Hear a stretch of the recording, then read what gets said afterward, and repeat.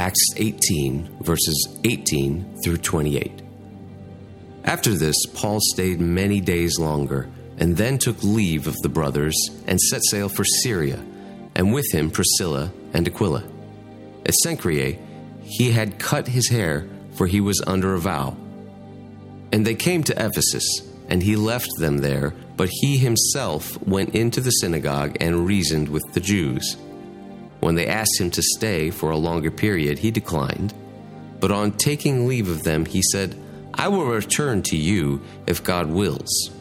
And he set sail from Ephesus. When he had landed at Caesarea, he went up and greeted the church, and then went down to Antioch. After spending some time there, he departed and went from one place to the next through the region of Galatia and Phrygia, strengthening all the disciples. Now a Jew named Apollos, a native of Alexandria, came to Ephesus. He was an eloquent man, competent in the Scriptures. He had been instructed in the way of the Lord, and being fervent in spirit, he spoke and taught accurately the things concerning Jesus, though he knew only the baptism of John. He began to speak boldly in the synagogue, but when Priscilla and Aquila heard him, they took him aside and explained to him the way of God more accurately. And when he wished to cross to Achaia, the brothers encouraged him and wrote to the disciples to welcome him. When he arrived, he greatly helped those who through grace had believed, for he powerfully refuted the Jews in public, showing by the Scriptures that the Christ was Jesus. Amen. How are we doing this morning? All right, it's good to hear both of you who replied to that. We're glad you're here hanging out with us. What a good day to be together. It's always a good day on Sunday to gather together, to worship and wrestle with the Scriptures, and to lift our chins to see the great God of heaven and earth and the story of the cross and our hope in the gospel, right? How many of y'all like Cheez-Its? Cheez-Its, the cracker. I know we love Jesus in here. Well, Cheez-Its. Do you like Cheez-Its? That's a good snack cracker, right? There's all kinds of cheeses. You have like the white cheddar, the normal. I personally think that just the straight up cheddar Cheez-It is the best one. I like the white cheddar Cheez-Its, right? They now have Cheez-Its Puffs. Anybody tried those? You know, as a snack cracker, you just can't go wrong. It's better than Goldfish. Personally, I've had my fill of Goldfish, but I like Cheez-Its. Cheez-Its can be a good thing, but they can be mistaken for something else. My son, who is playing the drums this morning, his name's Josiah. When he was a little guy, he went to his babysitter, and his babysitter caught my wife's attention and said, she's just laughing. She said, "You're not going to believe what happened." She said, "I had Cheez-Its for snack."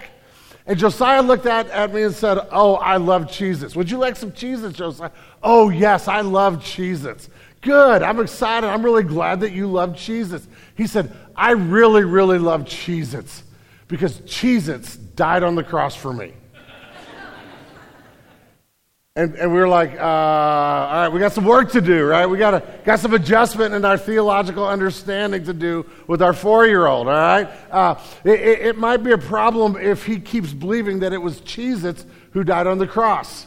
And so we had some doctrinal formation that we had to do with our 4-year-old. We had to teach him that it wasn't Cheez-Its, it was Jesus, that the crackers are tasty, but they are not your Savior, okay? Although sometimes we can lean into some crazy things. And so this morning we were talking about the fact that our doctrine, what we believe, really does matter, and it is important for the church and believers of Jesus to be diligent about teaching the core issues that are found in the Scriptures and holding on to the true faith.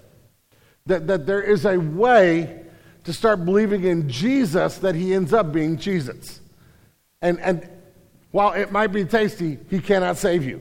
And so we need to be careful about doctrine. And what happens so often, in fact, I've heard people say this. I've literally seen articles written that says, "Doctrine, come on, let's not talk about doctrine. First of all, doctrine is boring. You talk about doctrine, you're going to put us to sleep. Inspire us, challenge us. Let's get gifted people who are just really good at making us feel excited about the faith." But the second thing I keep hearing is that doctrine divides. That when you preach doctrine, when you stand up and teach about doctrine, that what that does is automatically divides people, because, when you hold a certain set of beliefs and you hold them firmly, it means that those who don't agree with you, you believe that they're wrong and that you're right and all that kind of stuff, and therefore doctrine divides. And the truth of the matter is there is a level of truth to that. There is a level of truth to the fact that when we hold to certain doctrines, certain ideas, certain core theological beliefs as a people of God, as a church, that those beliefs are going to both define us, but they are also going to help us determine what it looks like to truly follow Jesus, hold on to them, and it will define who doesn't. And so, I get it. When we say we're going to stand up here and talk about doctrine today, I get where there's a little bit of eye rolling, a little bit, oh, here we go. But I want you to understand that there is something going on in this text that reminds us of the shipwreck that happens when we are not careful and diligent about doctrine. And I'm thankful for Aquila and Priscilla, who took this young preacher aside and said, man, what you're teaching is right, but it's not whole. Let's make sure that you get this right. And that's kind of the big idea this morning. We want to show from this story the importance of doctrine and theology in our discipleship, and to show how we as a church go about this, and how you as a believer can deeply believe in the true faith. We do believe that there are core tenets of the faith, that if you don't believe those, that if we don't develop these in you, you may call yourself a Christian, but you are not authentically following Jesus. And that can end up with you just a degree off here, but way off at the end. And so there are certain things that it takes godly people who will invest in the lives of other people, the true faith, and just say, man, we need to tweak this. We need to adjust this. We need to understand the true thing. And that's what happens in this story. There's this young man named Apollos. We're going to talk about him in a few minutes. And then this couple who are traveling with Paul, they're not preachers, they're not teachers, they're tent makers. They're just people who feel like God has called them on mission, but they have a job. They have a business that they are running, and so they are part of the church. They're not the pastors, they're not elders. It's a godly woman and a man. It's really interesting, by the way, as you read the New Testament, that most of the time Priscilla is listed first, which actually is kind of upside down in the world the way you would do it. Most of the time you would name the man first and then the woman, even in Old Testament or in Bible culture times. The fact that she's named first probably is an indication that when it comes to teaching and leading and that sort of thing, she may have been the stronger personality and had more giftedness in that area. But the bottom line is you have this woman and this man who invest in this young preacher, and it changes things significantly.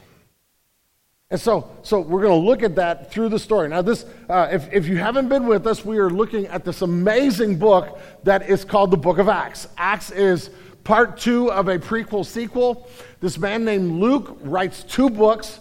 The first one looks at the life of Jesus and tells us the story of Jesus coming into the world, living his life, dying on the cross for our sins. We get our understanding of who Jesus is and what he did for us through Luke's gospel. And then the sequel is the book of Acts, where now Luke is going to tell us what happened to the people who knew Jesus, who interacted with him, and how did this central message, the central truth of the Christian faith, how did it spread all over the world? And so we're in the middle of a section here where Paul has this guy named Paul, who Christ rescued and redeemed miraculously. A Jewish man who hated Christianity becomes a follower, the most passionate follower of Jesus in the first century. He is going all over the Roman and Greek world preaching Jesus and planting churches. And he is, in our story this morning, he is coming to the end of what we call his second missionary journey. He will take 3 major missionary journeys and then kind of a 4th one. We'll explain that a little bit later in the next several weeks, why I say kind of a 4th one. But he goes on these 3 major missionary journeys, visits like all over Turkey, modern-day Turkey, all over modern-day Greece. His goal is to end up in Rome eventually. And he is going from town to town, preaching Jesus in both the synagogue among Jews and in the marketplace with those who are Gentiles. He is then seeing people come to faith in Jesus, and from there they are planting churches, which means this is a community of faith that comes together, people who've been transformed by the gospel. And the story this week, though, takes a little bit of an excursus. So we have the story starting with Paul in Corinth, but it takes a little bit of an excursus as the focus shifts from Paul to this moment with this one guy named Apollos and these two people who invest in his life. And Luke is wanting us to see something that is very important in this story. And that's what we're going to focus on. But to get there, let's talk about the actual text itself. Let's talk about what goes on. Because in this week's text, we ended last week with Paul in this crazy city of Corinth. It's a seaport. It was a very decadent, broken, very sexualized city. And Paul ends up spending almost a year and a half and maybe even a little more in this city. After he plants the church, he actually stays to be their church planting pastor, something he hadn't normally done, but now he does this in Corinth. The church is growing like crazy. The Lord is blessing it, but they get brought, Paul and some of the leaders of the church get brought before this guy named Gallio, who is the governor of that region. He's a significant person in Roman history, and his post, like he is a major political leader at that point in time. And the Jews bring Paul in front of this guy, hoping that he will issue a judgment that says Christianity is illegal. But the Jews get just the opposite. They get Gallio going, this doesn't have anything to do with me. As far as I'm concerned, Christianity and Judaism, the same thing. You're just two parts of the same group of people. He issues kind of a verdict that says the Christian faith is, at this point in time, an acceptable faith in the Roman Empire. They end up beating up this guy named Sosthenes that I showed you last week. He later becomes a follower of Jesus and starts traveling with Paul. And Paul stays for quite a while longer in that city, which is in ancient Greece, about 40 miles west of Athens. But the story this week picks up with Paul leaving there. Verse 18, after this, Paul stayed many days longer and then took leave of the brothers and set sail for Syria, and with him Priscilla and Aquila. So what we learned is that Paul leaves the city of Corinth, and now he is going to head home for the end of his missionary journey. Now, we've been using a map to help us. We will have a new map next week, because Paul, even in our text this week, starts his third journey. But this week we'll focus on this one. It started up here in this place called Antioch, okay? And what happens from Antioch, there's Antioch right there, is he traveled through what is modern-day Turkey. He ends up getting to Greece. Macedonia and Achaia are the two kind of states that are part of the Greek Empire and the Greek nation. And so he goes through Macedonia and hits all these cities like Thessalonica and Philippi and Berea. He ends up coming to Athens, which is right here, and then he ended up in Corinth. And our story picks up with him in Corinth, leaving, getting to the seaport on the eastern end of this port, hopping on a ship and traveling to this city right here, which is Ephesus. There is a seaport here in Ephesus. It is a major, major city. We're going to talk quite a bit about this city next week, so I'm not going to spend a lot of time telling you about Ephesus, other than it is another major city. And so then he is going to hop on a boat very quickly and head back to Caesarea here, which is the seaport for Israel and Syria. He's then going to go down to Jerusalem, and then he's going to make his way back up to Antioch. That's what happens in the story with Paul. But let's look at what takes place in the story here as this happens. Verse 18 again. At Cenchreae, he had his hair cut, for he was under a vow. Now that's really weird, because here we have Paul coming to this place on the coast, getting ready to board a ship, and he goes to see his barber. He gets a haircut. Why would Luke tell us he got a haircut? I like getting my hair cut, but if I'm writing about Scripture, like if I'm writing a story of the ministry here at Genesis, I'm not going to pause and tell you about my haircuts. It's not that big a deal. But in this case, Luke wants us to know that Paul did something that was very Jewish. He took a vow that is from the Old Testament. It's called the Nazirite vow. The story or the explanation of the Nazirite vow is in Numbers chapter 6. And he takes this vow. This vow was made for the purpose of dedicating yourself to God for a season of life. It included growing your hair out, not letting a razor touch your head, not letting a razor touch your beard, but letting all your hair grow out for a season. And it included the avoiding anything that was alcohol or even came from the grape. So no wine, no drink, no grape juice, nothing like that for a season. as you dedicated yourself to the worship of God. It included, scripture reading and prayer and things like that. And normally people would take the vow either during an intense time of seeking and hoping to know the will of God, the purpose of God, or they would take the vow because they had seen God's grace and blessing in their life. And we're not told in the text which one it is. It could be because that this decision by Gallio was a sign of God keeping a promise to Paul, which he did. It could be because he had seen the fruitfulness of the ministry in Corinth and he was overwhelmed. It could be because he was trying to figure out if he should stay or if he should leave. We're not told. We're just told that he made a vow, and this is a season of dedication, but it's a very Jewish thing to do, which is interesting because as we've been reading the story of Acts, Paul has been telling people they do not have to follow Jewish traditions and laws in order to be right with God. And this was a law or something in the scriptures that it wasn't even for everybody. There was nothing that said everybody ought to eventually do a Nazirite vow. But he very specifically did something that was rooted from his heritage and his faith and his Jewishness as he then makes a vow and he cuts his hair. But why does Luke include this? Because this puts a timestamp. This is where the story gets a little weird, because what would happen is you would cut your hair and then you would keep your hair. You wouldn't let it fall on the floor and let the person sweep it up and throw it in a wastebasket. You would keep your hair and you would take it, and you had 30 days to get to Jerusalem. And when you got to Jerusalem, you would go to the temple, and as part of a thanksgiving offering, you would throw your hair from your beard, from your head that had grown out. You would throw that hair onto the altar as part of a thanksgiving offering for God being faithful to you during your season of the vow and for your worship and honoring of God. And so he's about to get on a boat. He's now got 30 days to get to Jerusalem. It tells us why when he gets in the middle of the story, he tells the people in Ephesus, I can't stay. But what happens is that after taking this vow, he hops on a boat. He gets to Ephesus, which is in modern-day Turkey.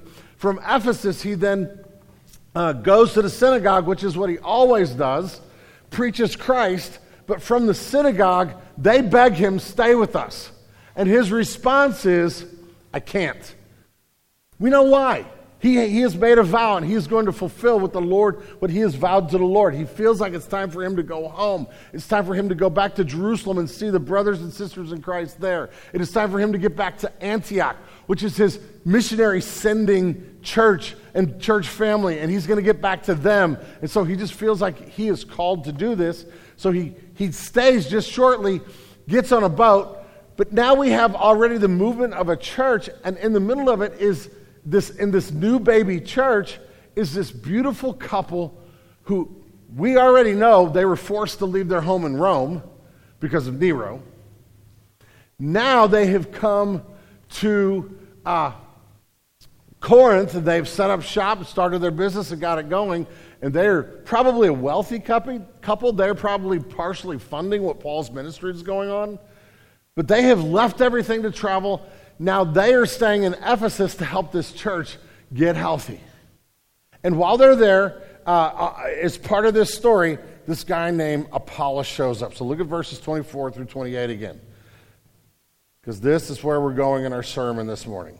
Now a Jew named Apollos, a native of Alexandria, came to Ephesus, and he was an eloquent man, competent in the scriptures. He had been instructed in the way of the Lord, and being fervent in spirit, he spoke and taught accurately the things concerning Jesus, though he knew only the baptism of John. He began to speak boldly in the synagogue, but when Priscilla and Aquila heard him, they took him and explained to him the way of God more accurately. And so what's going on here? What's happening? Well, you have this guy named Apollos, and he is a Jew who is from Alexandria, and he's apparently, both from this text and a few other passages in the New Testament, what we really discover is that this boy can preach. This boy is eloquent. He is a speaker. He is a great rhetorician. He could get in front of a room of people and compel them. Man, he has this amazing gift of preaching. He can get into arguments and debates, and his just skill at that, he can kind of refute, and he's strong in this area that we call apologetics, which is making a defense of the faith. He is able to stand clearly in the midst of arguments, but he is able to proclaim his message clearly, and it is compelling so that he is able to draw a crowd and get people excited about what he's speaking on. We're told that he's from Alexandria. Now, no words in the Bible are just there for random purposes. Like, it would have been enough to say, here's Apollos, he's a good preacher.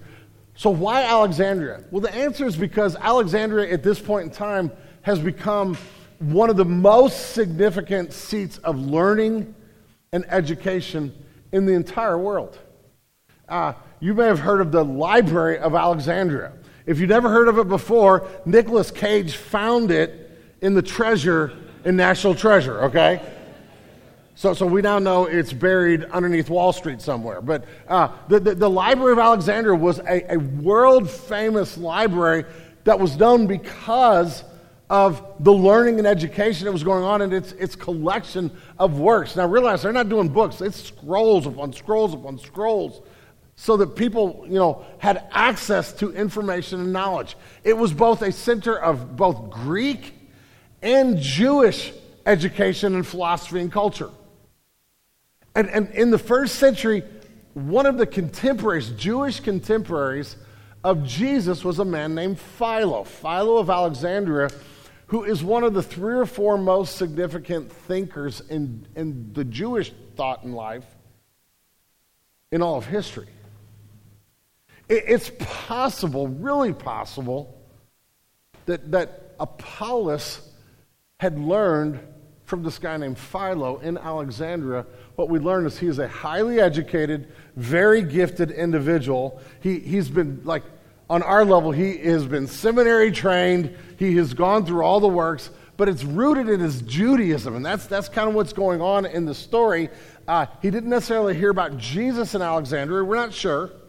But somewhere along the line, he had been instructed in the way of the Lord. Verse 25, he had been instructed in the way of the Lord, and he was fervent in spirit, and he spoke and taught accurately the things concerning Jesus, though he knew only the baptism of John. What's going on here? So what you have is this guy who is a gifted preacher. What he is saying about Jesus is accurate. It's just not complete. When it says that he only knew of the baptism of John, it's speaking of this guy named John the Baptist.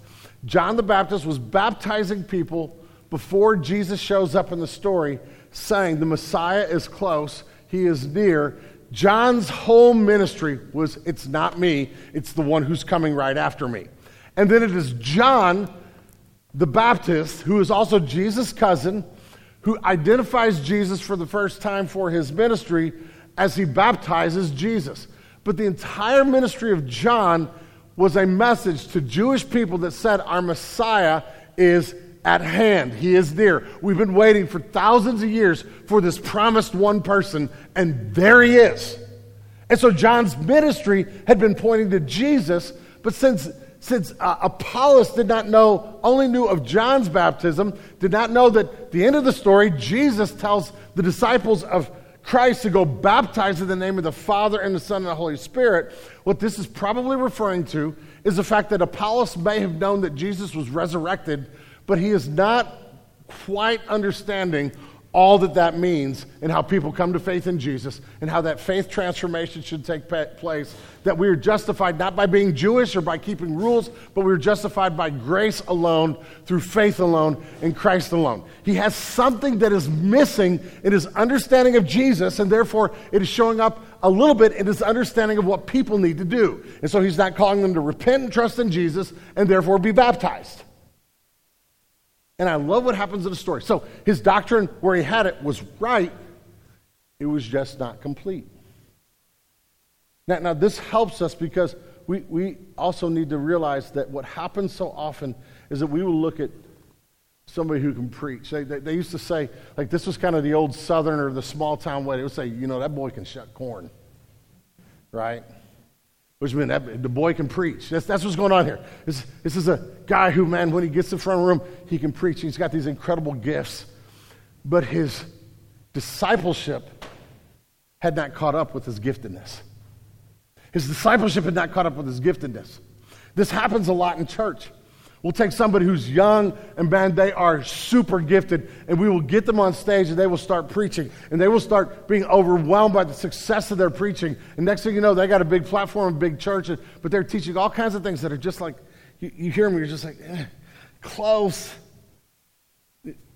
Just not quite. And the size of the platform then feeds some things that if the gospel isn't fully formed in a person can feed ego, and they feel like, hey, look at my crowd. I have a crowd. That proves that what I'm saying is true.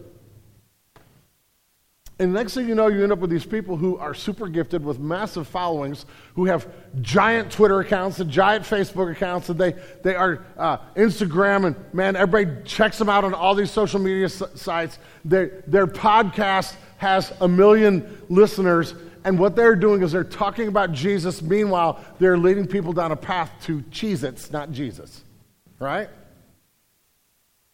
They don't have it. They end up with a little bit skewed, a little bit different Jesus. This actually happened in our tribe this week. There's this new campaign called He Gets Us. It's a very interesting thing because it's everywhere. They've bought a Super Bowl commercial.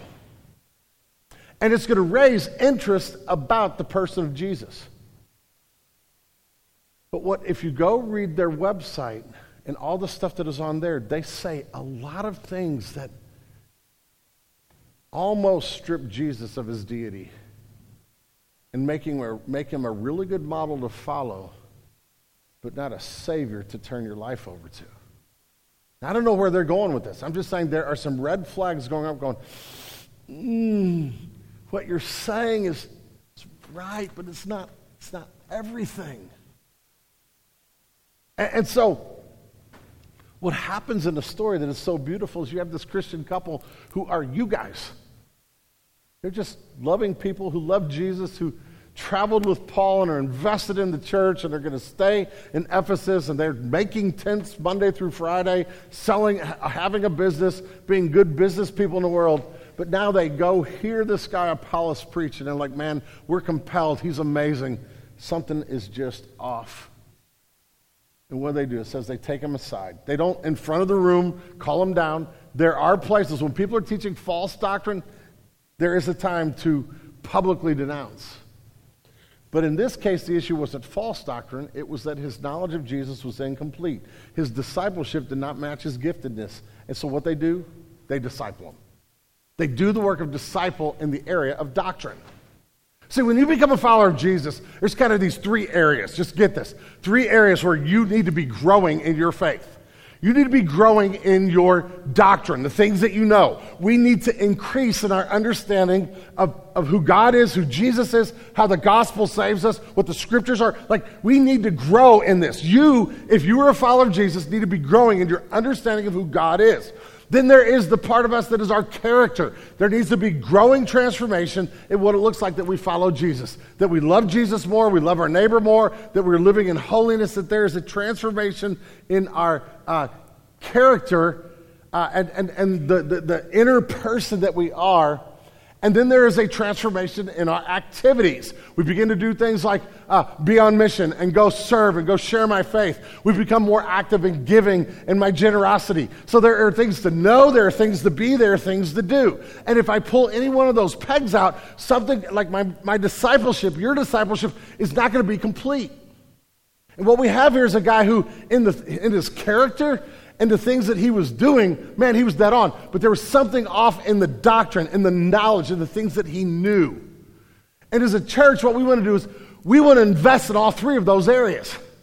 There are a lot of places where the discipleship today is really focused on a transformed character and changed habits. And they're running from teaching the deep truths of doctrine. And it creates a massive problem. It is the problem that this text is trying to help us wrestle with. And so not Ananias and Sapphira, I got the wrong people written in my notes here. What this couple does, brain lock. Aquila and Priscilla. See, I should know that. They're so cute, their names rhyme. It's pathetic. What Priscilla and Aquila do is they take him aside and they invest in his discipleship. Charles Spurgeon once said this, that a mist in the pulpit will create a fog in the pew. They knew if this guy keeps preaching a mist, that it's going to end up with people who are passionate about what he's saying, but straying from maybe knowing the true faith. And I love the outcome in the text. Verses 27, 28 tell us that what happens is after he gets discipled, after they invest in his life, they make sure he knows what the baptism of Christ is about, what it looks like to truly repent and follow Jesus. They have the whole Jesus invested in his life, that he is now going to be able to go wherever the Lord calls him and be used greatly.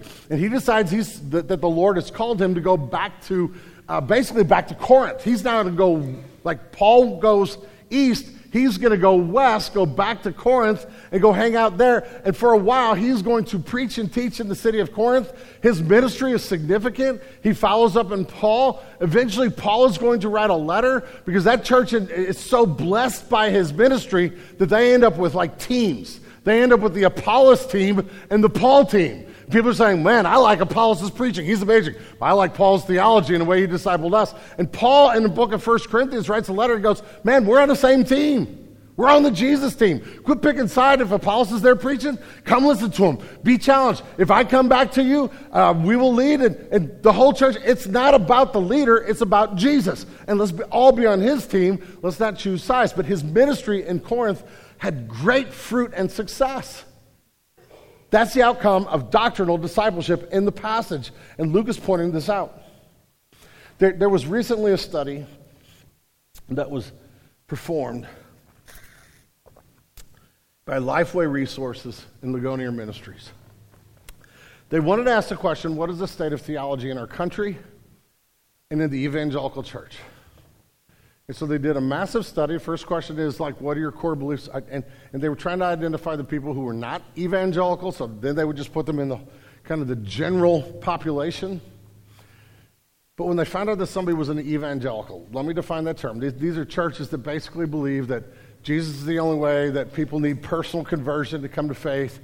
They belong to churches that are socially active in sharing the gospel and reaching people for Jesus, caring for the world. This is like this sort of thing. So you're talking about people like, Baptists and a lot of Presbyterians and quite a few non-denominational churches. I mean, people who would hold to a similar core beliefs that we tend to hold here at Genesis. But now they're not talking to pastors, they're talking to y'all. And as they did the study, the statistics I'm going to share with you are not what the general population. I would expect our world to be less and less clear about who Jesus is in their understanding. These are the responses that people who were part of churches like ours, how they answered just simple, clear doctrinal questions. And I want you to pay attention to this. First question. God learns and adapts to different circumstances. 48% of evangelicals agree with that statement. Now, what's wrong with that statement? The whole basis of the scriptures is a God who is eternal, who is sovereign, who knows the beginning from the end. Our God is not changing. He is not in process. He is not growing. God is God. He is absolutely perfect in all of his ways. He is not figuring it out as he goes. But almost half of evangelicals hear a statement and they go, yeah, that's about right. Second statement, everyone is born innocent in the eyes of God. 65% of evangelicals denied the basic tenet that is clear in Scripture, that we were born in sin. That from birth we need a Redeemer. That when Adam fell, we fell too. It's a central doctrinal truth. 65. God accepts the worship of all religions, including Christianity, Judaism, and Islam. 56% of believers absolutely denied the exclusivity of the gospel of Jesus Christ when they were asked. Jesus was a great teacher, but he was not God. 43% of those who are claiming to be evangelical agreed with that statement. Listen, y'all. I love you, and if you're like, I agree with that, I love you enough to tell you that you are not a Christian. There are core things we must believe that point us to the true Jesus, the one who can save us, not Cheez-Its that will do nothing more than taste good for a few minutes, right? Last statement, the Bible, like all sacred writings, contains helpful accounts and ancient myths, but is not literally true. 26% agree with that. The state of theology in American church is not in a good place. There is no fire, there is no passion, there is no life transformation. And I want to tell you it's because the church listened to people who said, stop preaching doctrine, it bores people and it divides. And here's why. Doctrine, the core, amazing, deep, glorious truths of the Scripture is the fuel for your discipleship. It is. It's the fuel for your discipleship. It is like I go in my backyard, we have like 3 different fire pits, which right now we can't light any of them because it's so dang dry, right? And so I have this fire pit that's covered by this camouflage tarp to keep it dry. Used to have a blue one, but it just looks stupid out there, so I got camouflage, now you can't see it.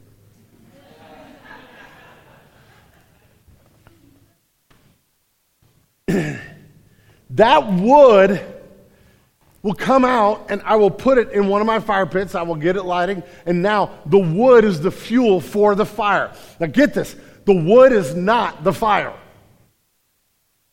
The fire is what makes, it's the energy that makes things hot. It's what I roast our marshmallows and our hot dogs over. It's what my wife sits really close to so she can be warm while I move away from, because I'm always hot and she's always cold, so I'm thankful for a fire, right? The wood is important. It is not the fire, but without the wood, there is no fire. The wood is the fuel, and as you keep that fire going, if you don't keep putting new wood, if you don't keep adding to that wood, the fire eventually is going to dwindle and die out. Listen, doctrine is like the wood. You can get to a point in some Christian circles where what you have is a bunch of people gazing at wood piles going, isn't that beautiful? And that's a bad place to be. We can't end there. We can't say we're all about doctrine, it's all that matters. There is a lot of that going on in the church as well. What doctrine ought to do is it ought to create a fire as we see the glory of the one true and living God, the beauty of the gospel, the amazing nature of Jesus, as we see the smallness of our own lives and the brokenness of our sinfulness and the great salvation that has been provided by Christ. And we need to go deeper and deeper and deeper, but not just so that we can have bigger books on our shelves and more to argue about. It is so that it lights a fire of discipleship that will burn until each of us takes our last breath. Doctrine matters because it is the wood for the fire. Remove the wood and the fire goes out. So I've just told you what Christians in America believe. It is no wonder why we're being sucked down every wormhole and there's no fire in the church. Oh, Lord, set us ablaze again with the great truths of the gospel. Listen, we must believe the testimony about Jesus, that the Old and New Testament is the revelation of God about his purpose and redemption, that when I pick up the Bible, it is the very word of God, and that he is telling us about himself, about me, and about his great salvation. We must believe in the identity of Jesus, that God chose to take on flesh. He is fully God, he is fully man, and the merging, the beautiful incarnation, the coming together of deity and humanity in the person of Jesus Christ is where our hope is, that I can't save myself, but oh, God became one of us in the person of Christ to save us. We must believe fully in the righteousness of Jesus, that he lived the perfect life that I should have lived, but his life he is my representative. So that when God looks at me and sees the filth that I am, he does not count that against me, but he has counted to me the perfection of Jesus. That God made him who knew no sin to be sin on my behalf so that I might become the righteousness of Christ. You give up on the virgin birth and the perfection of Jesus, the whole thing falls. You'll be with a group of people who talk about Jesus, but all they got is Cheez-Its, y'all. Doctrine matters, but they're great truths. We must believe in the atonement of Jesus, that his death on the cross in my place for my sin is the only hope for my salvation and redemption. That something cosmic happened on Good Friday and it changes everything. We must believe in the resurrection of Jesus, the fact that on the third day, Jesus burst out of that grave, physically, bodily, rose again. And that his resurrection is the victory over everything that we fear. And every one of those statements I just gave you are cauldrons of truth that are deep and infinite. I could take any one of these and spend years just trying to flesh out the meaning of that and just skim the surface. And we need people like Priscilla and Aquila who will invest these truths in the life of people and give loving correction before we let people loose because they're gifted. And we need a church that will be intentional about investing these and the other truths into you as an individual. And so what I want to do is I want to spend the last few minutes of my sermon just telling you where we are intentional about doctrinal discipleship. Where we just want to keep throwing wood on the fire and hope that you'll avail yourself to the things so that you will see the riches of Christ and the glory of the gospel and the beauty of God's purpose. We don't do these so that we can build big wood piles. We do it because we want the passion of Christ to fuel all that we are. Okay? So where do we do this? First of all, we do it in Genesis Kids. We start when they're young. We changed curriculums about, it's been 8 or 9 years ago, to this curriculum that's called the Gospel Project. The Gospel Project does several things so extraordinarily well with your children. First of all, every lesson is about Jesus, about the gospel. They keep the centrality of Jesus in everything they teach. And so they're focused on this, but they also, every lesson or every unit will focus on a clear truth, a doctrinal truth from the Bible, from the story of God in the Bible, and we'll spend a whole month, anywhere between 3 and 5 weeks, kind of digging down into that truth. In fact, the truth right now, for this morning, those of you who have kids, go talk to them about this at the end of the lesson. They're talking about the prophet Isaiah this morning. That's a really good place to go. And they're focused on this big picture question. This is how the material frames the theological issue they're talking about, the big picture question. What is repentance? The answer, repentance is turning away from sin and turning to Jesus. Now, here's why I love showing that to you this morning. You know what? This is probably the exact issue in his theology that Apollos had. Apollos had this loving couple sit down and say, teaching Jesus is cool, but we've got to get to the point where people turn from the sin, trust in Jesus, and they're baptized, even if they're Jewish. Repentance is turning away from sin and turning to Jesus. The great truth of a theological issue. We're doing that with your children. Another way we do this is every week we have a family worship sheet that is available. It also posts both on Koinonia and on the Genesis blog that includes some material from the sermon where I kind of write out some thoughts that I may or may not get to in my sermon, but it's just kind of some sermon notes on that. But the other half of this is we create a family worship experience. We are firm believers that we are coming alongside of you parents, not replacing you in this. In fact, I can tell you if the only place your children are getting doctrine is at church, they're not going to learn the doctrines of the faith. They need you to keep throwing wood on the fire and keep the fire burning and help them understand what it means to truly follow Jesus and to open things with them. And so this is one of the ways we do it. And one of the things we do is we use the New City Catechism. It's just a catechism is a way for parents or anybody, a community group, to through question and answer, to wade through issues of the gospel and doctrines of the faith.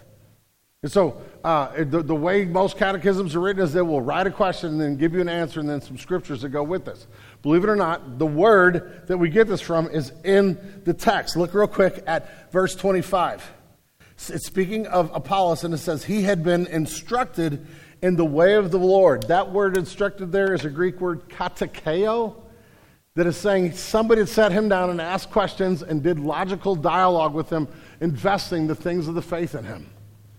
And that's what a catechism is. And so the New City Catechism, we love this, is 52 questions, one a week. We put it on the worship sheet every week. It's designed for you to go home and have this dialogue with your kids. This week's question number 42. How is the Word of God to be read and heard? Answer, with diligence, preparation, and prayer, so that we may accept it with faith and practice it in our lives. We put this out every week because what we want to do every week are things from the sermon, but there's also this moment with the New City Catechism.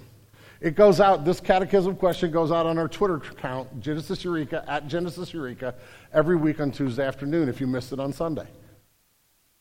And what we hope is that you will take this and for yourself, wrestle with it, teach it to your kids, talk to your family about it. The New City Catechism. A third thing we do is our gospel class. Those of you who are kind of new to Genesis, we want to help you, even as you are new to our church, and maybe if you're new to the faith, bring you in by sharing these deep truths with you. And so we have this intentional process. Anybody here who's a member has been through that. And those who are new, this is just an intentional process of making sure that we invest the true Jesus, the true gospel, the true faith into the people who are part of our church. We do this through our cohort called Leadership 222.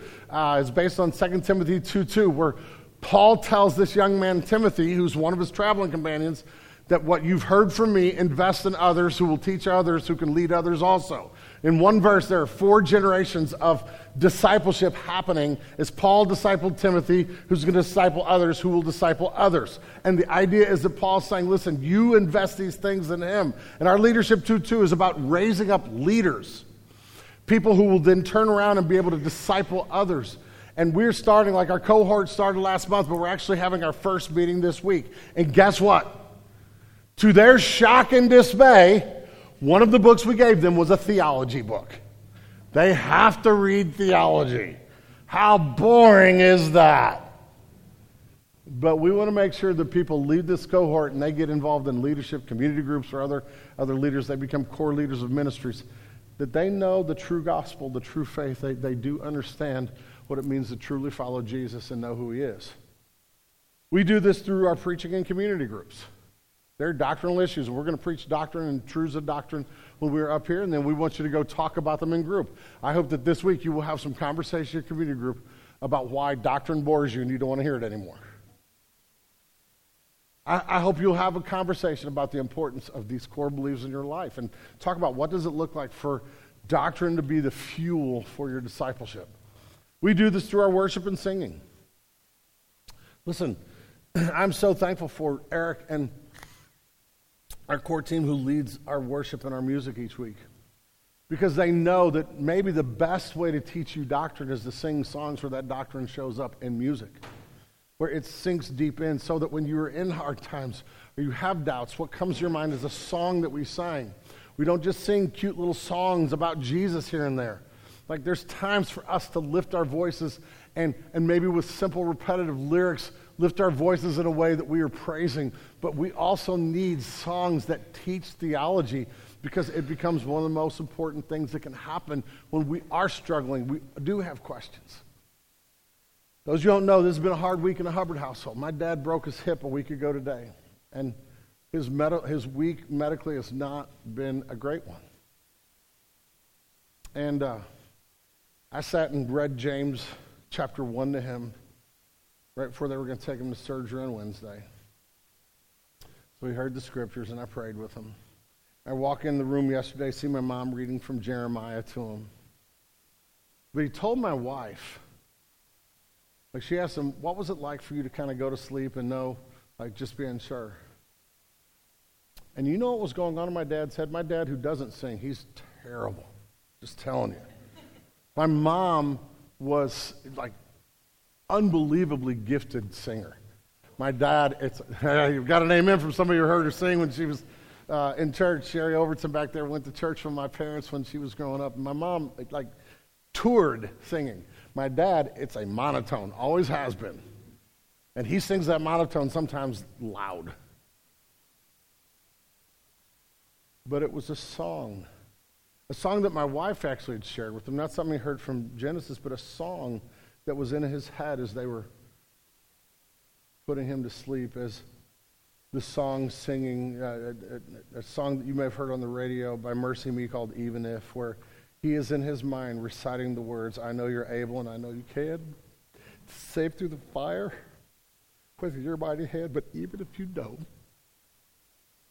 my hope is you alone. We need songs that drive the truths deep, and so that's why we sing here. It's why it's important. It's why the songs we sing have meaning. We do this with our elders. You may not know this, but every month we got the big theology book, and we pull it out, and every month when we meet, we go through a chapter of the book, and we talk about the core theological truths, because we have to make sure that the men who lead this church are not going to end up in a ditch theologically. And so it's important here, and it's important for you. So what does this mean for you? It means that I challenge you to avail yourself to the things that will keep putting wood on the fire. Buy books, read theology. You might just find that it's actually more fun than you think it is. Read people who are writing about Jesus and about God. If you're like, I don't know any, call me. I can give you a suggestion in any area of great theological books. Listen to podcasts that talk about these things. I mean, it's great to listen to Seeing Red or some podcasts about murders in the building. I love that stuff, okay? It's great. But maybe you should listen to a couple podcasts that make you think about the beauty of the gospel and the deep truths of the faith that throw wood on the fire. Be involved in the things here that help you with that. Maybe it may be that if your faith is growing cold, it's because you are not being challenged to see the great truths of the gospel deep enough. Doctrine is not the fire. It is the fuel. And we need to be careful that we keep extolling and exalting and glorifying the great things of God. The truths that we were talking about are so rich and beautiful. You will never get to the bottom of them. You will never exhaust an idea. And the more that you delve into the deep truths of the person and work of Jesus, the Trinitarian God, the glory of the Scriptures, the more it will fuel your desire to be a different person and change your habits. It is the fuel for the fire that is your discipleship. And so we do that here. So for you, what is the right, how do we know if we're doing doctrine rightly? There are two clear responses as the band comes up here, because they're going to help us with one of them. When we hear the deep truths of God, when we hear the great truths of Jesus, when we understand deeply who he is and grow in that, what will happen is the first thing, it will do exactly what this text says, which is it will change our witness. We will want to let people know. Okay? And so the truths that then capture us will be things that we feel like we want to share. Is what Apollos does. Now that he fully understands the gospel, he's got to go and he's going to stand and strengthen the church in Corinth. He's going to refute those who disagree. He's going to preach Christ and make much of him. That is the first response. And the second response is doxology. It is worship. That if I am doing doctrine and it is not turning my heart to see my smallness and glory and rejoice in the greatness of the God who created me, who loves me, and saves me, I'm just telling you, we're doing it wrong. Yes, I know there are people out there who do doctrine and it becomes dead and cold. They are doing it wrong. True gospel, true doctrine will lift my heart off of me and see the glory of the God who saved me. And I will sing and worship when that happens. So folks, this is the exact reason why every single week I get done with my sermon. I've seen churches, the pastor gets done, he prays, and it's like, it's time to go. We got to get out of here. But we pause and we sing again because our response every week to the truth of the gospel is to lift our hearts in worship. And so we're going to do that together right now.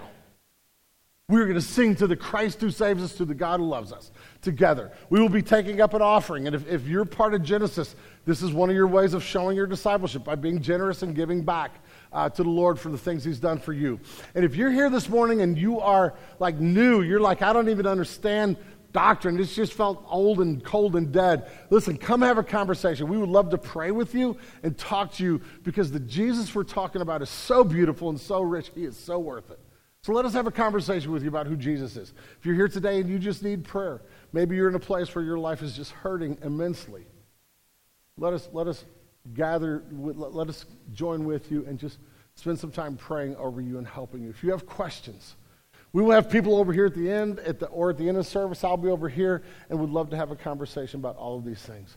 But I'm going to pray and get off the stage and invite you to stand and sing songs that will lift your hearts as we sing the truths that are found in the Scriptures. Lord, we love you, praise you for your word. Help us today to find beauty in the great truths. Thank you for Priscilla and Aquila investing in Apollos. It made a difference in the first century. And thank you for the people who have invested in my life in that way, who've helped me know the true faith, the true gospel. May we see that repeated over and over and over again. In your name I pray. Amen.